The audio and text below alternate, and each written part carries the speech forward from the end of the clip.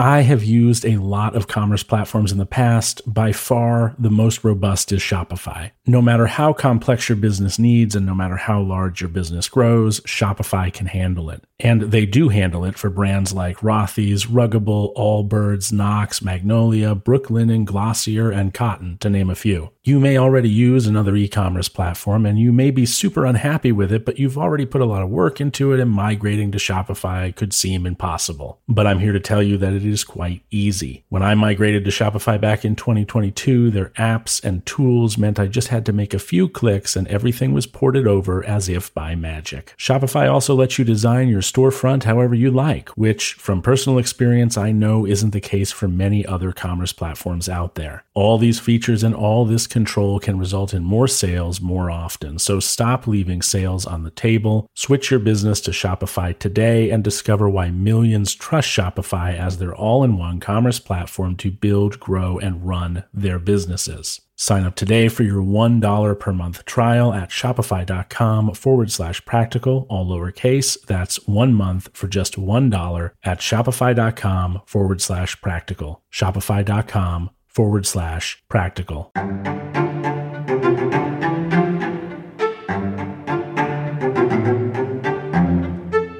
Good morning, Prakoptan. I'm happy to have you back. This morning, I'm drinking out of my Hooked on Colfax mug, which is probably my favorite, but don't worry, I am prepared to lose it at any moment.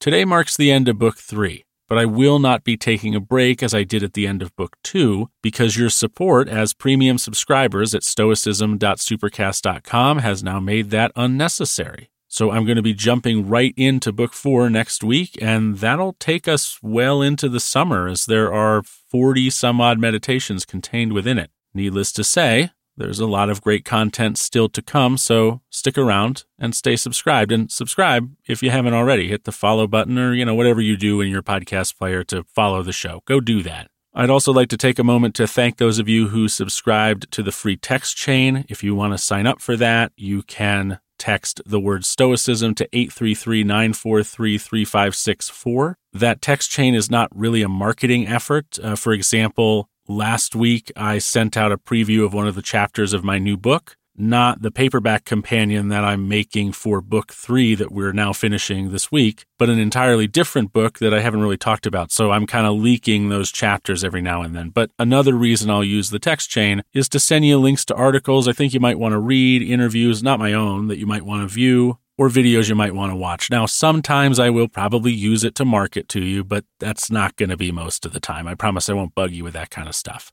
So if you do want to join the text chain, just text Stoicism to 833-943-3564. That number's in the show notes so that you don't forget. You don't have to remember, just as I'm saying it now. And you'll be opted in, and then you'll get those texts. So do that if you like. I hope you will. Today's meditation is, in a word, a perfect summary of two of the core principles of Stoicism. And it reads as follows: body, soul, mind, sensations, the body, desires, the soul, reasoning, the mind. To experience sensations, even grazing beasts do that. To let desires control you, even wild animals do that, and rutting humans and tyrants, from Phalaris to Nero. To make your mind your guide to what seems best, even people who deny the gods do that.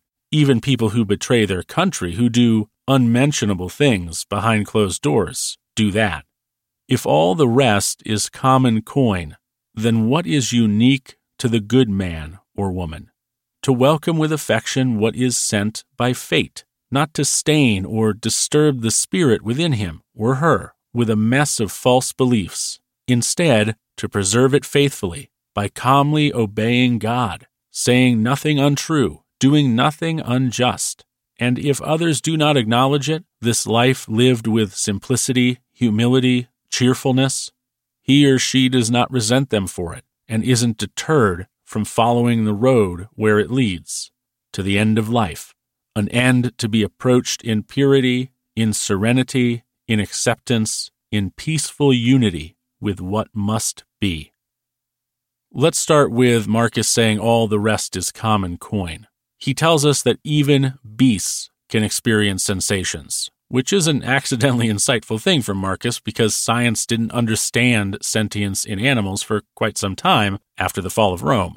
Even a beast can experience life. Even wild animals can let their desires control them, can let their urges overwhelm their capacity for reason and logic. Humans, as well, like we see with the tyrannical leaders of the past, and in some cases of the present. Even human beings can be driven by sensation and desire, and we frequently are. And not only this, because a human can also focus their minds to a task that seems alluring to them.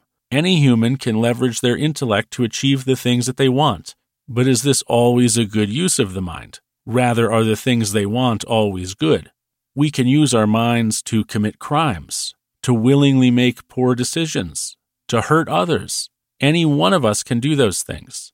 And if being a good human takes work and effort, and if being a good human is not as common as these other things are, then there must be something extra a good human does that these other humans do not. So what is it? In part, it is the acceptance of what is happening.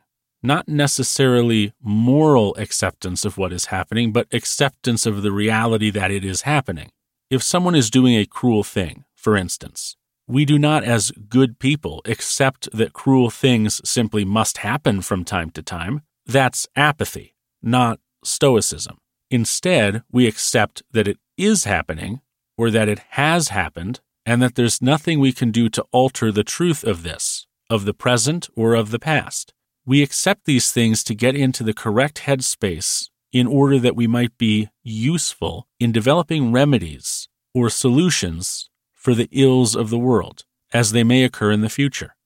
Perhaps mistreatment has come to a loved one. Are we mad about it? For a moment, surely, that's unavoidable.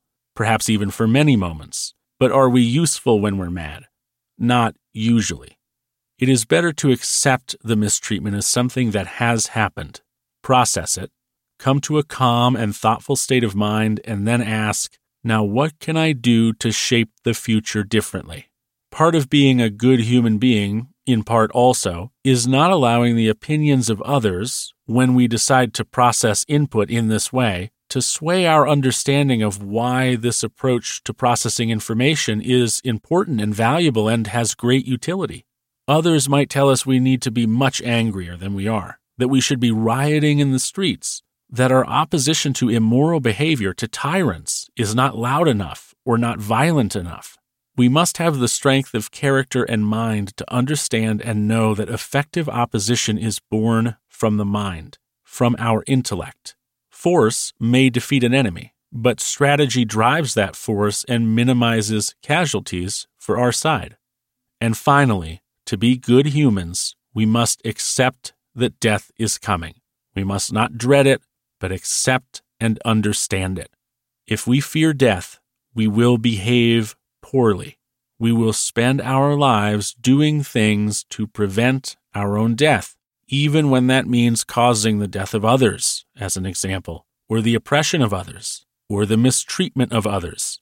Fear of death turns us into wild animals backed into a corner, fearful of capture, lashing out wildly and without thought, fighting what is inevitable and unavoidable. Instead, when we accept death, we become aware of the preciousness of our time, of the value of achieving a healthy mind before we no longer have the time to cultivate one, of the small window of time we have to be helpful to our fellow human beings, for their sake if they survive us, for the sake of their children if they have any, and for the sake of the present world we are all living in. To be a good person, a good human being, you must accept the truth and inevitability of death, and you must effort to tame your wild mind so that it can become truly useful to you, to your loved ones, and to your community before you have no time left to become the best human being you are capable of becoming. Thanks for listening to this week's meditation. I appreciate you being here, and if you'd like to get rid of ads, please visit stoicism.supercast.com to become a premium subscriber. The next interview I have lined up is with Sharon LaBelle, author of The Art of Living, the classic manual on virtue, happiness, and effectiveness. I know you'll enjoy that conversation when it's time to listen to it, and I hope you'll look forward to it. But for now, take care.